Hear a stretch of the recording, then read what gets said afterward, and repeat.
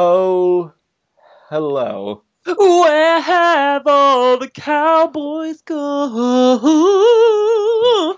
Yippee-yo, yippee-yay. Yippee-yo, yippee-yay. A minute now, I gotta finish. Yippee-yo, yippee-yay, yay, yay, yay, yay, yay, yeah. Hi, Ryan. This is going to be a fantastic hour. Wait, who sang that? Was that Paula? Paula Cole? Paula Cole, that does sound right. What happened to her? I don't know. Is she living with an aunt? Let's look it up. I'm looking it up now. Cole. Her website is still What functional. Magnificent cheekbones she has. Magnificent. It's truly my time now at 50. She's gonna be on the Cape in August if you want to go. I kind of do. Should we go see? Let's record live from a Paula Cole concert. She's singing American jazz and folk classics from the 30s. Oh, fantastic! Oh my God, her father's Jim Cole. I don't understand anything. Okay, so if you're just joining the podcast, this is generally a podcast about yoga, but now we're going to change course and just have the whole podcast forever be about Paula Cole. And it's just what you've been asking for over the years, and we're finally ready to listen. More Paula Cole media. That was like a smoker's wheeze right there. So one thing I'm learning about being a first time mom. There are a lot of terrible children's books out there, Ryan. And this is what happens. This is what happens. Everybody starts saying that. They get a kid. They get some board books. Some of the board books are good. Some of the board books are garbage. And they think to themselves, hey, I could write a children's book. I could write a children's book. And then they don't. But I have a feeling that that's how it starts. Because there's some real bad stuff out there. Yeah. Bad how? I don't know. I've got this board book that says it might have been a gift from someone. I feel bad. It's a story about, it's not a story. It's a series of pages that are how much you love your child. But like everything is super abstract. So like any kid reading this is like, I can't correlate words to pictures. This makes no sense to me. And I feel like you have some unresolved issues with returned affection, Mom. You know, that's sort of the subtext. Fantastic. Running through that. Yeah. Fantastic. Anyways, let's take a hard left back to yoga. No, I want to know about you falling off a treadmill. That is in my notes. We are not going anywhere until I hear about falling off a treadmill. I wish I could say it was the first time in my life this has happened. But it's not. This most recent time, however, I was at Orange Theory, and I was going a lot because I had foolishly purchased one of those ongoing membership packs where it just re-ups, and then you have to do 8 sessions for the month. And I had sort of decided that it had been like a good way to like give me a kick in the pants to start moving, but that I didn't actually need to go there to move. You know what I mean? Sure. So I realized, though, that I had canceled my membership but still had a bunch of classes that were about to expire. So like any normal red-blooded American, I decided to completely punish myself by trying to use up all my classes at the very last minute. And so I was getting a little tired. Let's put it that way. And I was like on day 7. Sure. The last 6 days, you know. And you have to do these, you do like an intense run for like 10 minutes and then you quickly get off the treadmill and go to like the rower, the weights or whatever. And I was on the treadmill and, they say stop and I hit the button and I turned and I gracefully, let the treadmill take me to the end. And that's where I got cocky, Ryan. I gracefully get the treadmill. And then I stepped and my leg did that thing. It's really more my ankle, and I think this has happened to every human where all of a sudden your ankle's like, you know what? Nah. And it rolled to the side where then commenced what took 17 minutes in total for me to fall.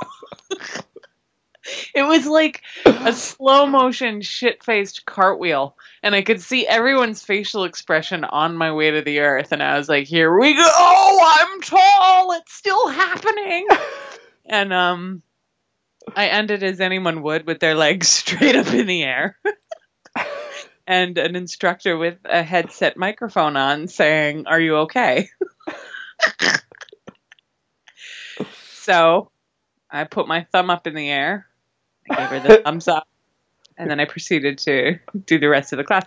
Because it only felt like a small little, it just felt a little sore. So I proceeded with the rest of my Orange Theory.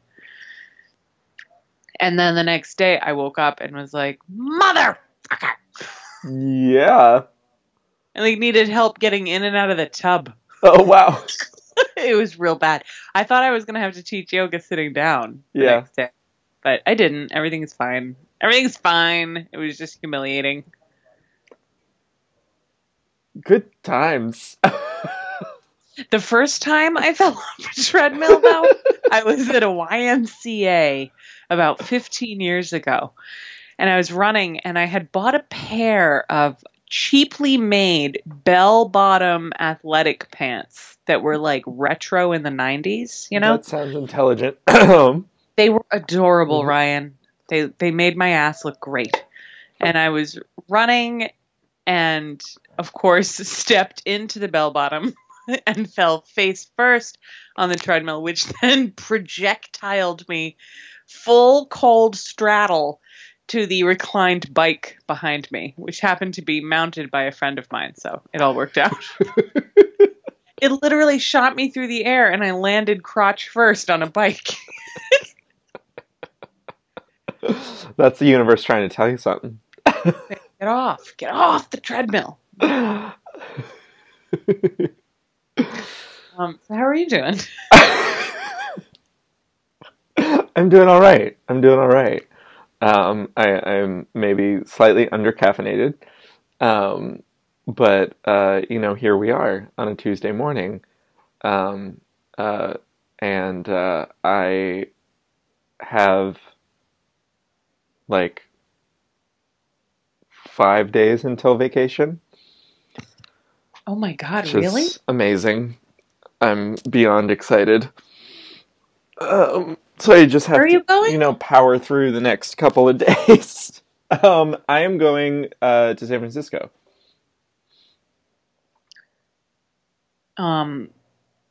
That's awesome. Yeah. How long are you going for? 6 days. Do you practice there? Do you take public classes? I might go take a class here and there. My friend has a gorgeous roof deck in his apartment, and so my preference is to just get out of bed early and go up there and practice up there. But I might go to the Iyengar Center. I might go. I'll see what's happening. I'm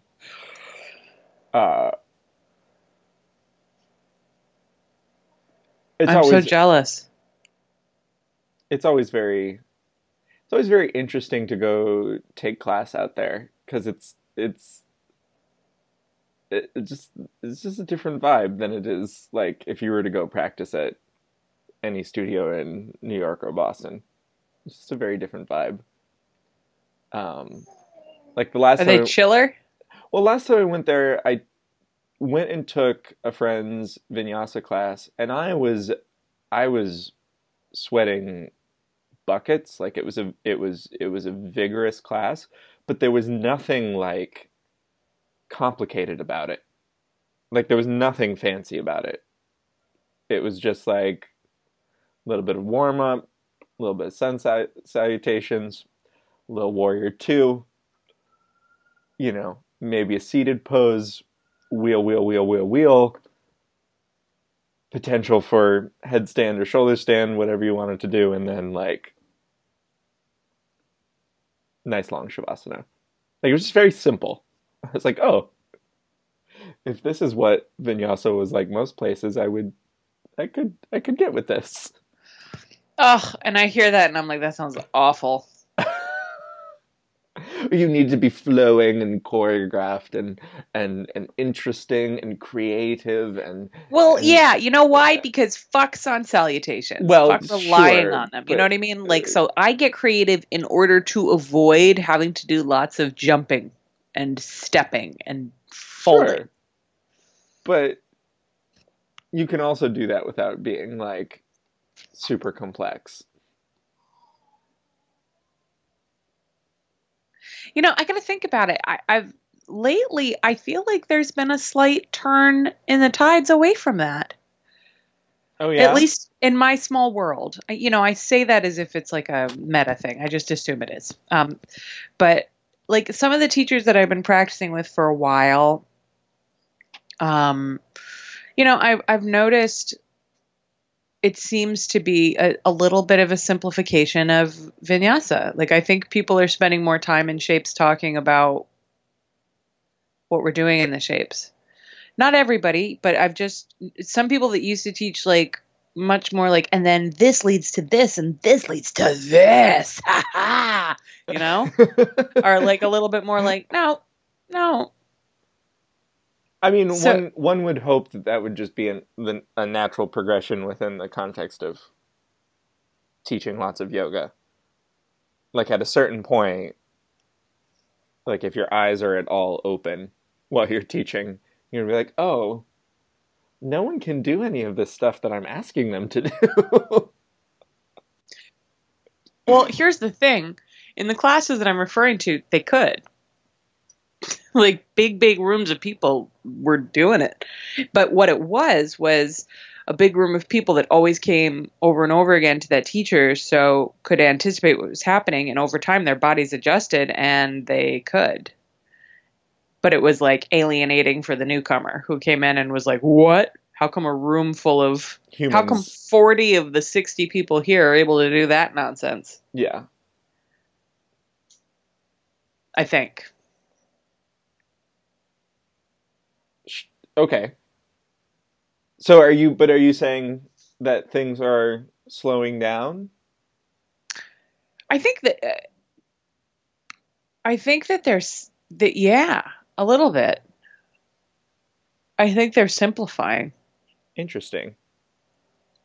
I would not say like to the degree that you described in a San Francisco class, but definitely like I think some steps have been taken away in general from a couple teachers that, I've taken class with where I'm like, hey, this feels different than what was happening. Well, I mean, I don't go to many public classes, and the last one I went to was with Fez, so that doesn't really count as like a typical public class because we have the same teacher, so it's very much in the vein of how I practice anyway. But I'm trying to think the last public class I went to. Oh, it's been a while. It was in Philadelphia. I went to Alex O'Dare's class, which was super cool and super interesting and very, different. Obviously, like a different quote unquote style, but very much in line with the way that I tend to practice. I feel like the last like vinyasa class I went to might have been Megan Rosansky's. I just happened to be at Charlestown early, and her class was going on. I was like, oh, I'll just pop in. But this was like months and months and months and months ago. It may have even been like 6 months ago. And at least on that Wednesday, I was struck by the pace. that I was like, oh, this is like, I at no point am feeling like I have to like catch up, which is always my experience in a vinyasa class, like where I have to just be like, almost have to like skip an entire shape to catch up with the with the rest of the class. Yes, that is what you do.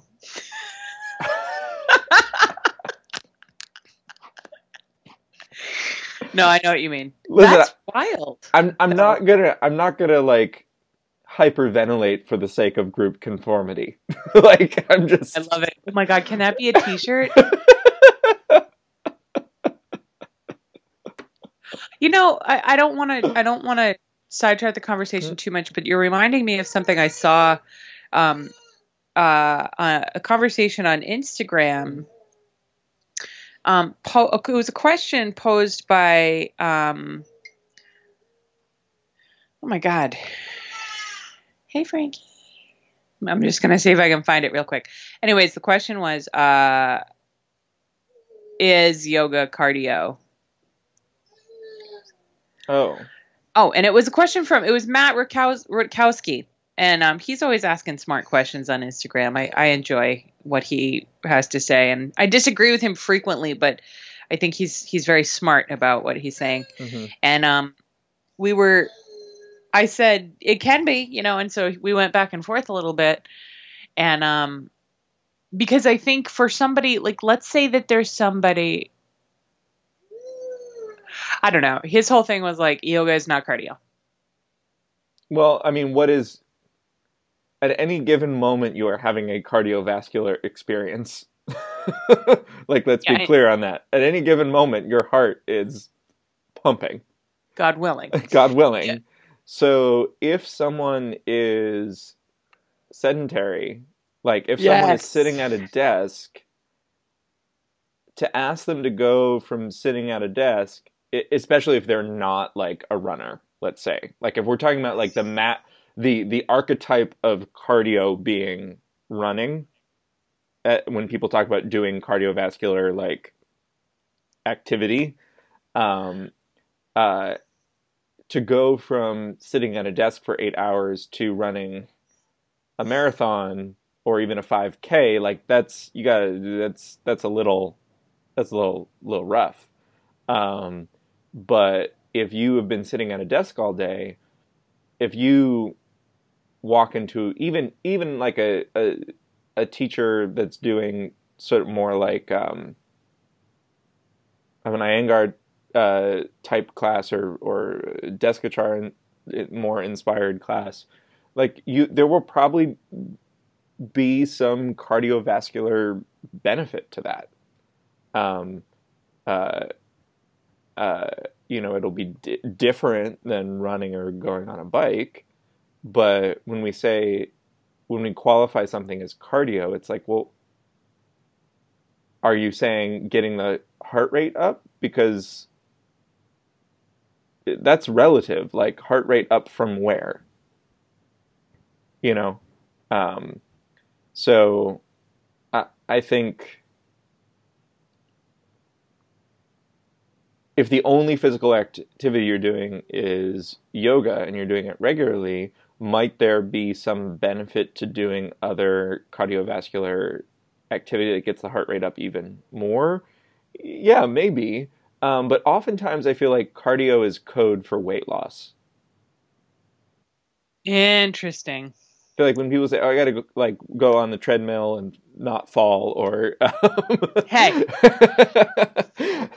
or go for a run or go for a bike ride. Like sometimes I feel like, okay, well, are we actually talking about cardiovascular benefit, or are we using that as code for like get skinny? Oh, good point. I feel like in the conversation Matt was having, it was like,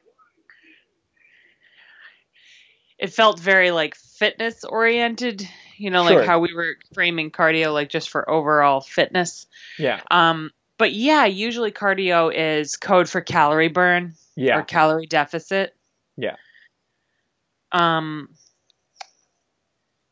And I completely agree with you on the cardio being an arbitrary construct, completely dependent on the individual. Yeah. And I, that is proved by my time at Orange Theory. It's really interesting because everybody has these monitors on, and you don't know whose monitor is who's up there. But what I can see is that, like, there's a room full of people running, and some people, their heart rate is like at 90%, and some people are running faster and their heart rate is at like 70%, like VO2 max and all that is, you just have no idea. But the takeaway for me is, what the hell is wrong with it? The implication was, if your heart rate starts to rise, it's time to slow down your practice. And I'm like, I don't know that that's true.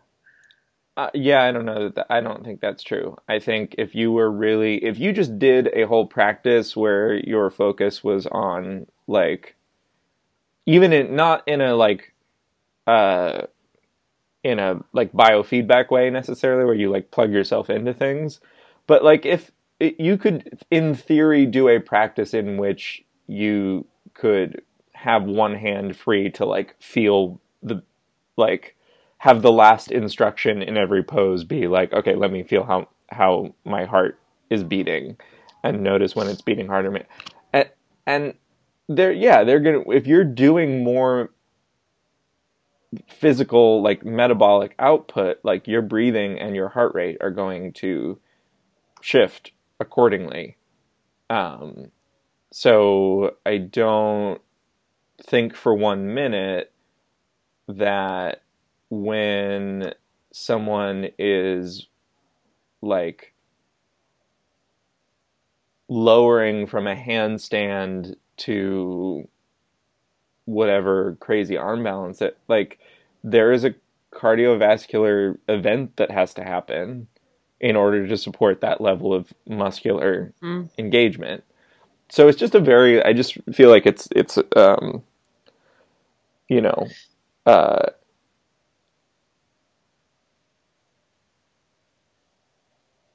yeah, I wouldn't necessarily. You know what it is, Ryan? It's code for beginners and out of shape people, and notice I'm not grouping those with overweight people, because not all overweight people are out of shape, and overweight people. It's code for them that they are not allowed to explore and practice, quote unquote, more vigorous compound shapes until they can get their heart under control. It's like this elitism of the athletic portion of yoga. It's like, to truly do the shape, not only do you have to do the shape, but you have to do it without breaking a sweat, and you better have clean, cool, even breathing, like, or else, you're not a real yogi. Oh, and by the way, you're a vegan, right? But like, also, it just feels like that, like but a also purity. Clean, cool, even breathing is not. Like, there are plenty of times when I've been in a class and doing the simplest forms imaginable and notice that, like, there's something kind of belabored about my breathing. Like, I've totally had those moments. And it's possible that there's something physical going on. It's possible that there's something, just in terms of like fatigue. It's possible that there's something, there's a physiological event happening. It's possible that there's a psychosomatic thing happening. And like, so it's just interesting. Like, if I notice that my breathing, which is what I don't necessarily like in every shape, notice what my heart rate is. Like, I'm not necessarily feeling for that in every moment. But I certainly am interested in how my breathing is. And I don't take belabored breathing as a sign of like necessarily, I'm not talking about like heaving and like unable to breathe, but just like I notice when it's a little bit, it's not a calm, steady breath. And I'm just like, okay, what's going on? And And it's not like I'm necessarily going to get to a definitive answer within the course of practice, but I'm just like, oh, okay, this feels a little bit weird. And I feel like the last time I noticed that happening with my breath, became very clear by the end of practice that, like, oh, you're just fucking pissed off. Like, you're just angry. Like, this is just, you're angry. And, like, you're overexerting because you're pissed off at somebody. And oh my God, really? yeah. That's and awesome. I was like, okay, so it's not like I'm really fatigued. It's not like there's anything wrong. It's just like, no, you're, clearly need to work for whatever this is, and asana practice is uh, not necessarily going to be effective for that today. But uh, I don't know. Any time anyone's like your experience should be this or should be that, that's a little bit of a red flag. It's a big red flag, actually. I mean, we all do it. We all imply that other people's experiences and practice should be the same as ours. Uh,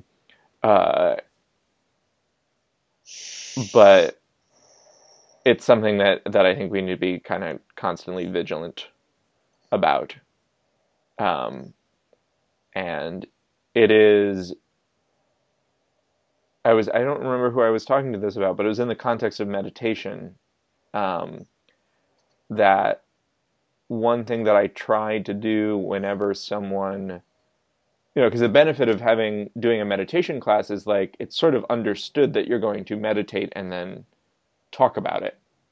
Like, which is not, so people are much less taken aback when I'm like, hey, how was that for everybody? Than in a yoga class when I stop everyone and be like, what did you feel? Like, that's, for a lot of people, like, wait, we have to talk about what we feel? Get me the fuck out of here. So anyways, whenever someone reports either, like, really positive experience of meditation or a really negative experience of meditation, I really try hard to, first of all, just listen to what that experience was, and then be like, did anyone have the opposite experience? Because inevitably, I like that. somebody in the room, like, because one experience of meditation, even for that person, if they do it 5 minutes down the line again, they may have a completely different experience.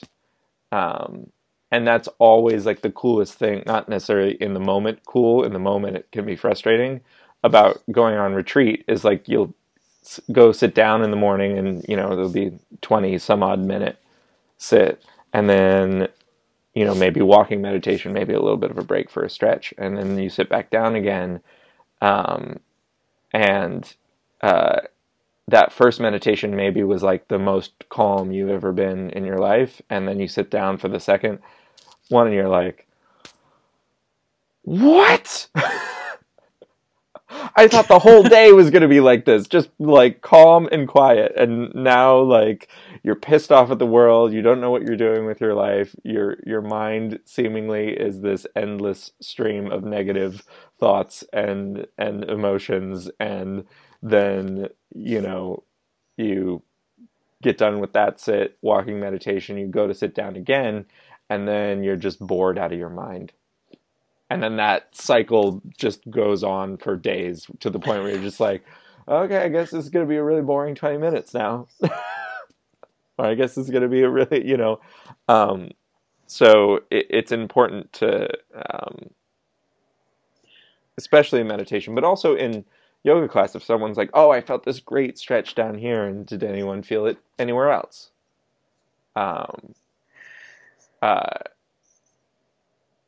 So that there's not this culture of, like, oh, that's what I should feel. That's what I should feel. That's what the answer to the shape is. Yeah. That's smart. Which brings us to my first question on our little Slack thread for this week. What is actually valuable about what we're doing? You do mean in class, right? Yes. I think that's a really good question. And I believe that the answer does have an element of malleability. I think some days what we're doing is valuable in one way, and some days I think it's valuable in another, and it's not necessarily super consistent. True. But so a couple of things strike me off the top of my head that are valuable, and one of them is creating small temporary communities where people are away from the stressors of their lives, if only for an hour. Mm-hmm. And they're doing so in community. And they're doing so without alcohol or food or other drugs served, you know? Well, And I mean, that's in most cases, yes. Oh, I didn't. I just forgot about them. Yeah. But no, So, keep going. Yeah, I think this is... So the 50,000-foot view for me is, hey, look, we're going to hang out together and not much is expected of you socially. Just be here. And that's okay. You know, and for an hour to 90 minutes, I'm going to ask, you're going to be asked, I'm going to ask you to think about what you're feeling, and for you to feel what you're feeling, and for you to sit in your body, and for you to rest and work and question both, and the result of which is you're not on your phone. You're not thinking about your performance at work. You're not thinking about, or you might be thinking about these things, but you are not asked necessarily explicitly to think about work or partnership or identity, or beauty or age or sex or many of those things. Those things come up internally, but you're in a space where you're invited to be simpler and to reduce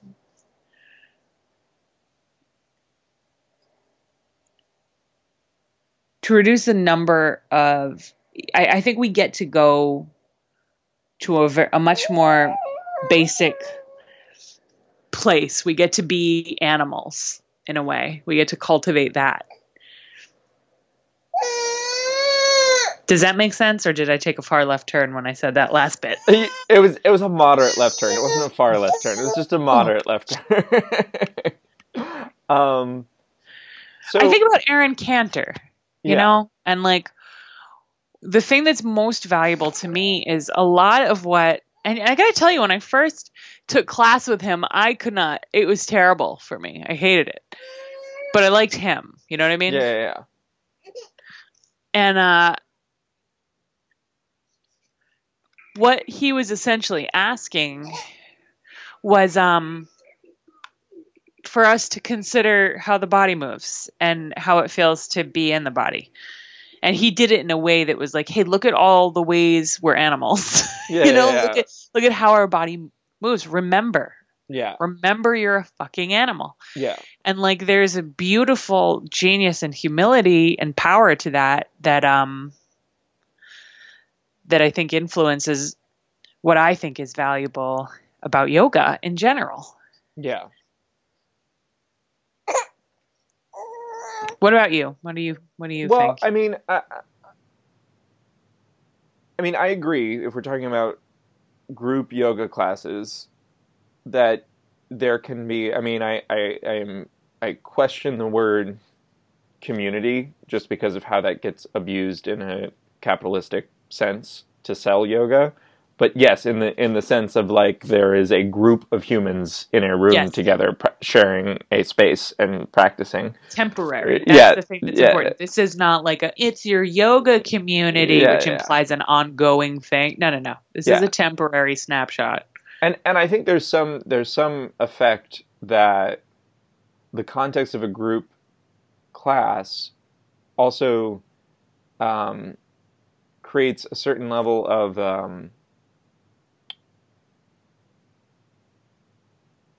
I don't know if this is the right word, but the word that's coming to mind is accountability. Interesting. Just from potentially being observed? No, I don't think it's so much from being observed. I think it's more from the because all of those things, all of those distractions that can potentially be pulled away, you know, if you weren't in that group, in that space with someone sitting at the front of the room and closing the door, it would be really easy as soon as you hit any moment of internal or physical difficulty to just kind of leave. And of course, we want people to, if they need to leave class, leave class. But I feel like one of the reasons why people find the group practice to be valuable as opposed to just walking into a space and practicing on their own is because they're being sort of held to a 75 or 90 minute framework, and they're being told what to do. And they are accountable to being there and at least, you know, I don't think that's necessarily always the best thing, but I think that whether people want to admit it or not, the like being told what to do in a room for a set period of time, like that is a part of the value of a group led yoga practice, is that you don't have to generate the content and, you know, you don't have to be necessarily all that disciplined in terms of like a lot of decisions are being made for you. And you know, I think that is both a fine thing. That's, you know, I think just a natural part of why the things have evolved the way they've evolved in terms of modern yoga culture. But I also think it's a little bit. I think it needs to be stated so that it isn't abused. And so that there isn't a misperception about what's going on in class on the student's point of view. I know when I go to a yoga class that I am in some ways giving up my ability, a little bit of my ability to care for myself, because I do have to conform to the group, at least to the point where I'm not disturbing anybody in terms of practicing what I need to practice to take care of myself. I am preferencing the community, quote unquote, aspect of what's going on in the classroom, and a little bit downplaying perhaps what my needs are in terms of practice. And okay, and the analogy to that is like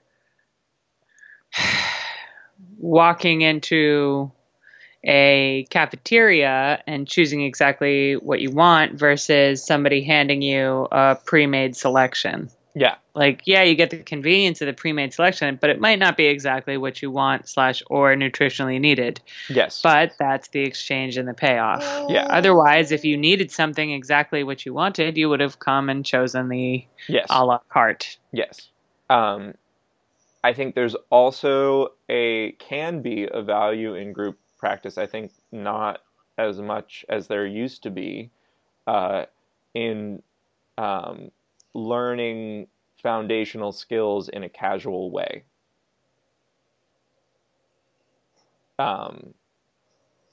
You know, it's not like in most classes, people are giving a lecture demonstration on how to do Ujjayi Pranayama, but you get enough of an instruction each time you perhaps come to class with a teacher. I don't know why I pulled that example out of my ass, but it seems like a good one. That you learn the Ujjayi Pranayama, which I think is a fairly foundational part of at least my practice. But you learn it in sort of a casual way.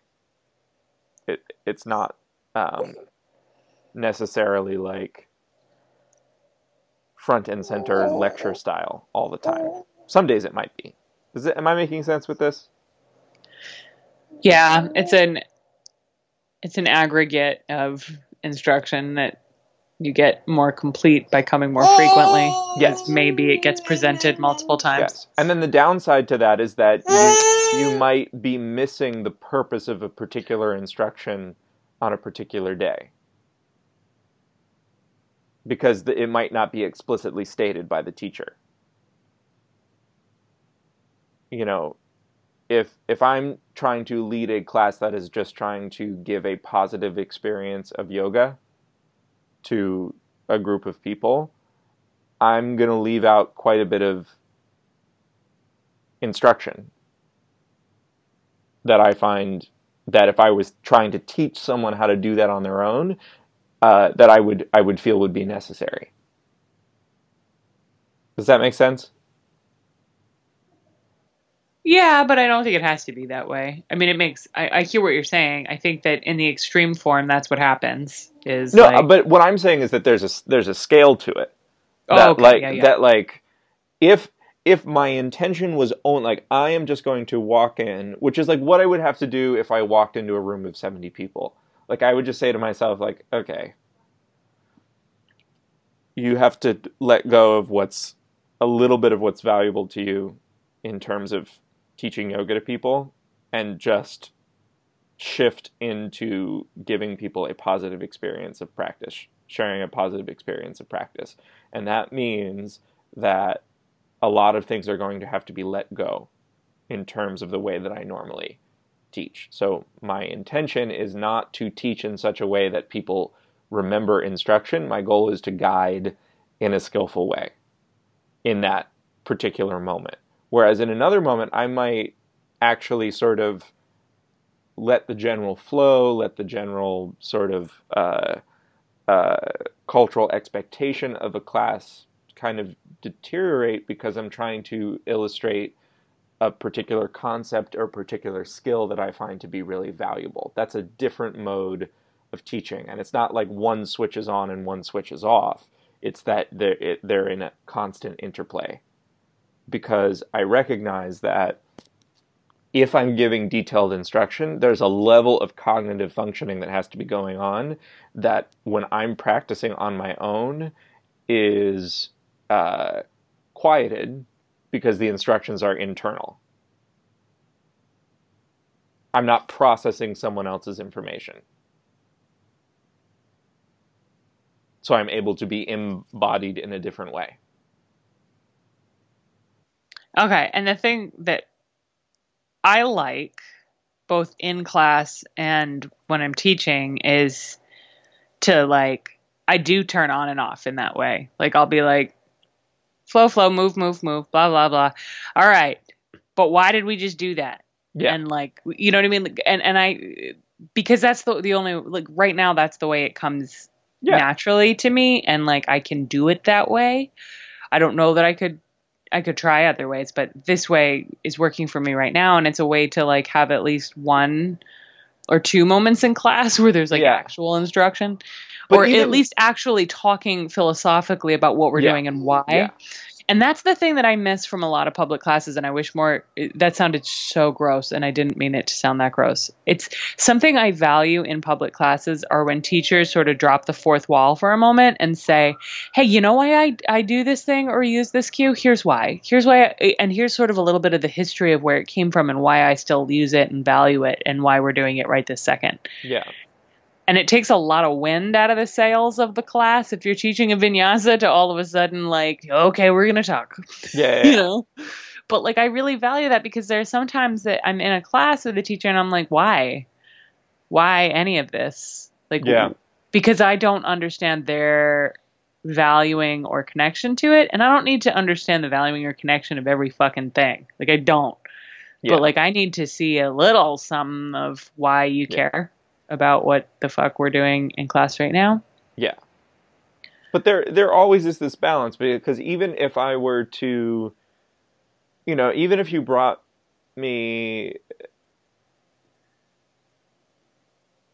I think of like taking a workshop with Leslie Kaminoff.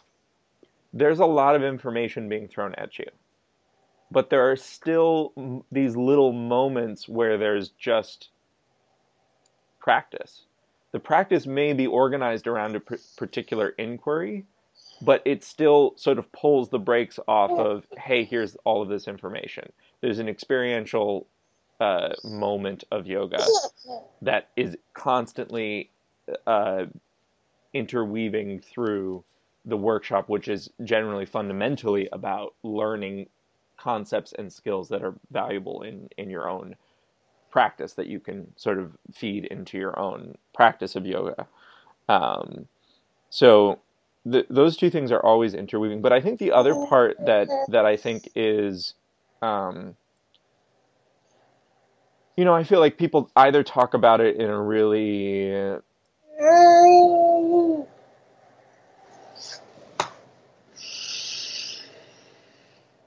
I don't know what the right word is. There is some aspect of the value of going to, or the value of going to a group class might be because you just have a particular resonance with the teacher. They might not really be teaching you much, in terms of like, this is how you do this, this is how you do that. But I feel like there have definitely been teachers that I've gone to where like, I know even that some of this information that you're saying is wrong. Like, it's just kind of not accurate. But I think that you're a cool human and you hold space really well in front of a room. And I feel, confident in your ability to do that. So I'm going to come to class. Or it might be that there are certainly teachers with whom like I've really learned what I've learned from them. Like when I do end up back in their class, it's more like, it's just so like, oh, okay, this is just a positive experience of yoga. I'm not necessarily in there trying to like figure things out in terms of the way they teach practice or the way that they practice. Yeah, and to be fair, the longer you teach, the less, and how do I say this in not a dicky way, but like the narrower the scope of expectation for what you're getting and why you're getting it from a class. So you go either because you like being in somebody's presence, or you like this one sort of thing that they do, or you have a history. Or you just like the space. I have never gone to a class because I've liked the space. That's interesting. I know people who will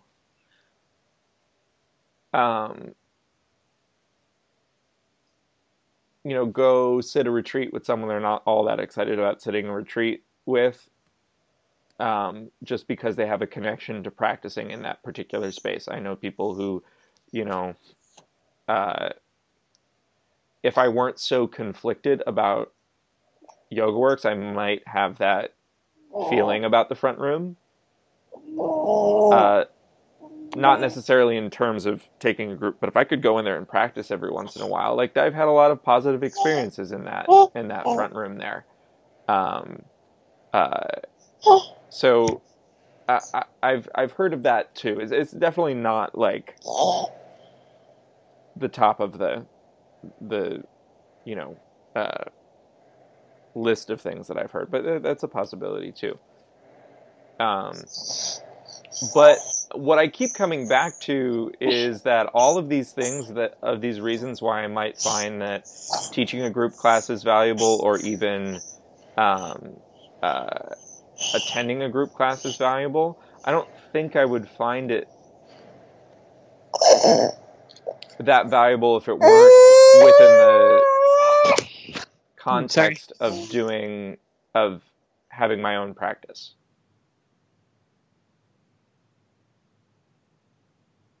Say that last sentence again. You don't think you would find it as valuable? I wouldn't be able to be clear about, like, I would not be able to go into a group class anymore, I don't think, if I didn't have some stability in my practice on my own, so that I was could be clear about the reasons why I might go take a group class. Well, if you didn't have a home practice, you could use public classes to reintroduce one. That's a distinct possibility, absolutely. But I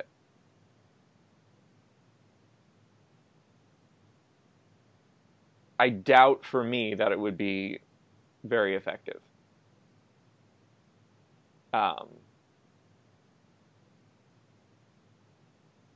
Now that I think about it, the last public class I took was Lindsay's on Saturday night, which was wonderful. I just had that thought that I went to Lindsay's class just this past weekend. But I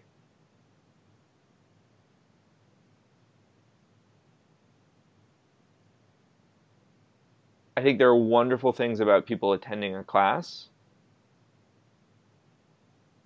but I really want to advocate for people having all of those things and having the ability to practice on their own. And sometimes the two work against each other. Sometimes the two work together, but sometimes the two work against each other.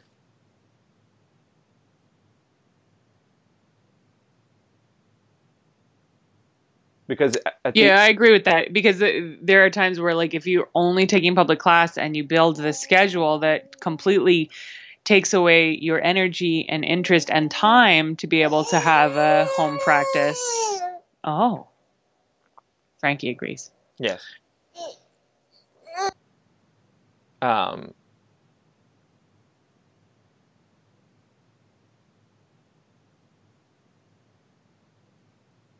But that also, that has to be set.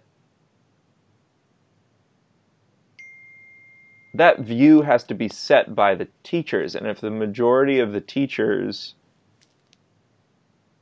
are not having some balance between practicing on their own and going to class, then that won't in any way trickle down through the community.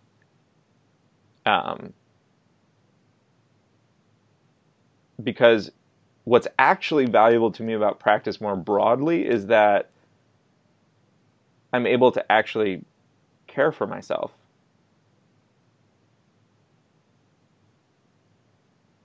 And I didn't learn that skill, or I didn't learn necessarily that view by taking public classes, that was even a possibility.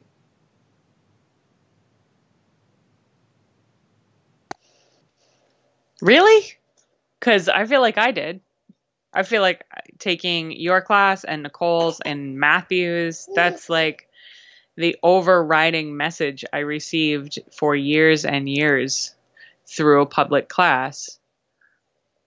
Well, and I'm so fantastic. I'm really glad about that. But I'm talking more like. I mean, I just described three teachers that are, maybe not doing what most people are doing. So for me, maybe part of my bias towards public class is the fact that I did have a little bit of a unique set of teachers that all were over and over and over again saying, no, don't do less, or listen to yourself and try this. When you try this at home, do this, constantly. Yeah. But what's interesting to me is like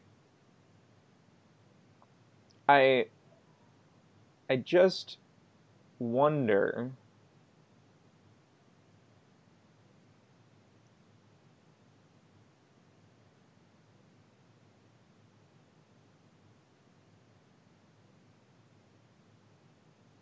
I wonder if it's possible to just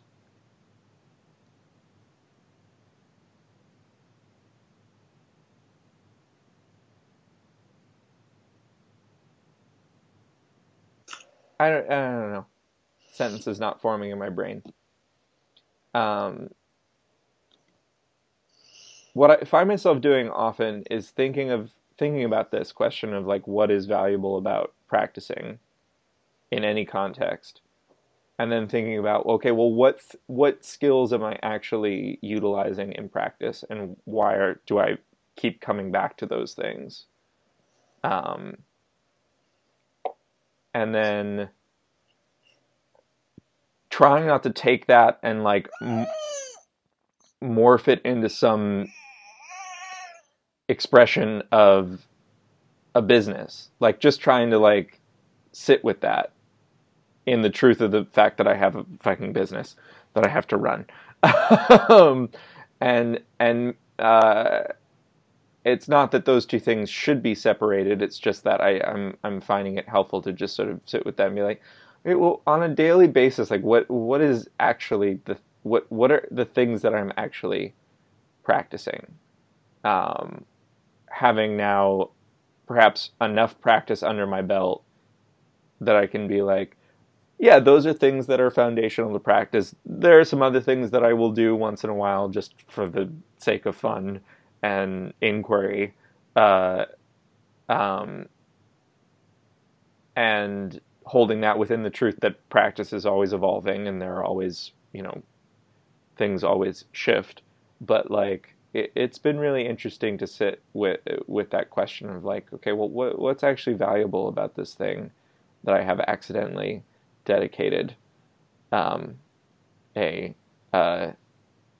little over a decade and a half. Did you say that I have accidentally dedicated? Yes. Oh, Jesus. And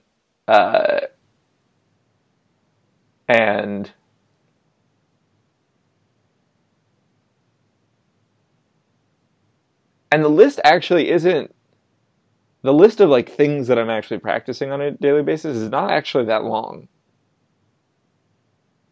Like, it's a pretty finite set of things.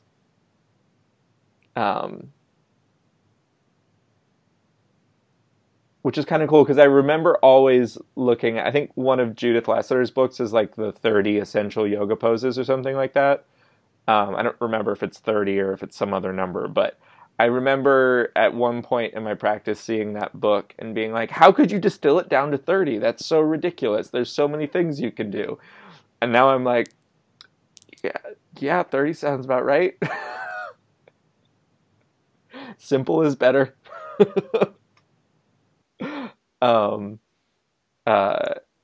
Is it really 30? I'm gonna look it up. It's something like 30 essential something or other. Yep, it is 30 essential yoga poses. Oh, yeah. That makes me cringe. As if there are. I don't agree with the premise. But I don't think the premise is that. I don't think I ever actually read the book. I probably just skimmed through it. There are forms and techniques in which I can explore the variables clearly. And I can do a whole lot of different things to feel my body more clearly and care for myself clearly in particular forms. And there are others where it's like, okay, yeah, I know how to do that, but it's not necessarily all that useful. So it's not a conversation of limiting. It's a conversation of like, okay, well, there's a clear foundation to the things that I am practicing, and if I'm teaching well, then eventually someone will have an expression in the foundations of their practice that might be completely different. Because it's things that over time they have found to be useful and foundational. So like Parshva is not one of them. But I can feel many of the same things and work with many of the same concepts in Marichasana 3. And so is Parshva foundational to my practice? No. But it's not something that I rule out or say is not part of yoga practice. It's just something to say like, yeah, that's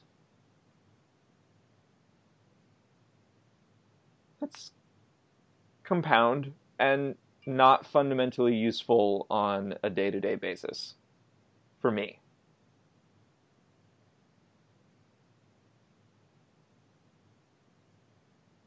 Yeah, I mean, I'm very much with you on that one. But you knew that. Oh, I think that might be the sound of the bell. That might be the sound of the bell. That could be the sound of the bell. Oh. There was one more thing I wanted to on that list. What the hell was it? Oh, we might have to save it for the next. Photo shoot anxiety, helping a student and giving them space.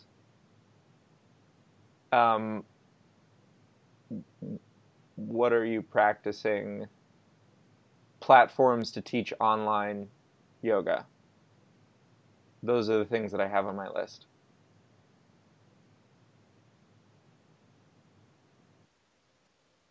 Yeah, those are all good.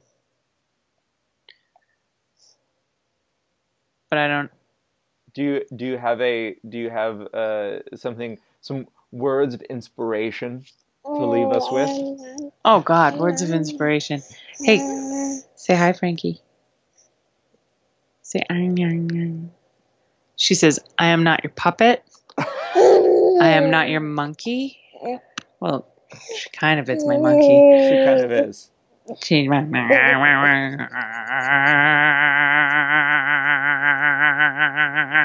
That's my words of inspiration. No, I mean, I think what we're always dancing around is it okay that we're doing what we're doing with our lives? Yeah. I don't, I gotta tell you, Ryan, like I have never been more ambivalent, like sure and unsure, simultaneously of the value of what we're doing. Yeah. Like, I'm teaching at a new studio now, and that really. I know. Okay. Do you want the microphone? Yes. Okay, you got it. Yeah. And it changes my perspective being at a new studio. And it's like I'm figuring out again why I'm doing what I'm doing. And when I go back to the old studio, because I'm still teaching. Sorry, I'm still teaching one class. Okay, Frankie. I've got to go for now. We will leave a brilliant cliffhanger on that thought. And Frankie and I apologize for the brevity of our ending.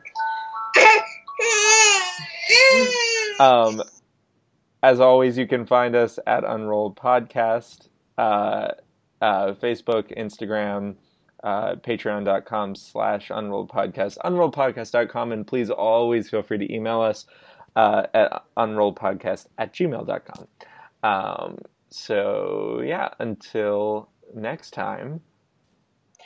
Bye. Bye.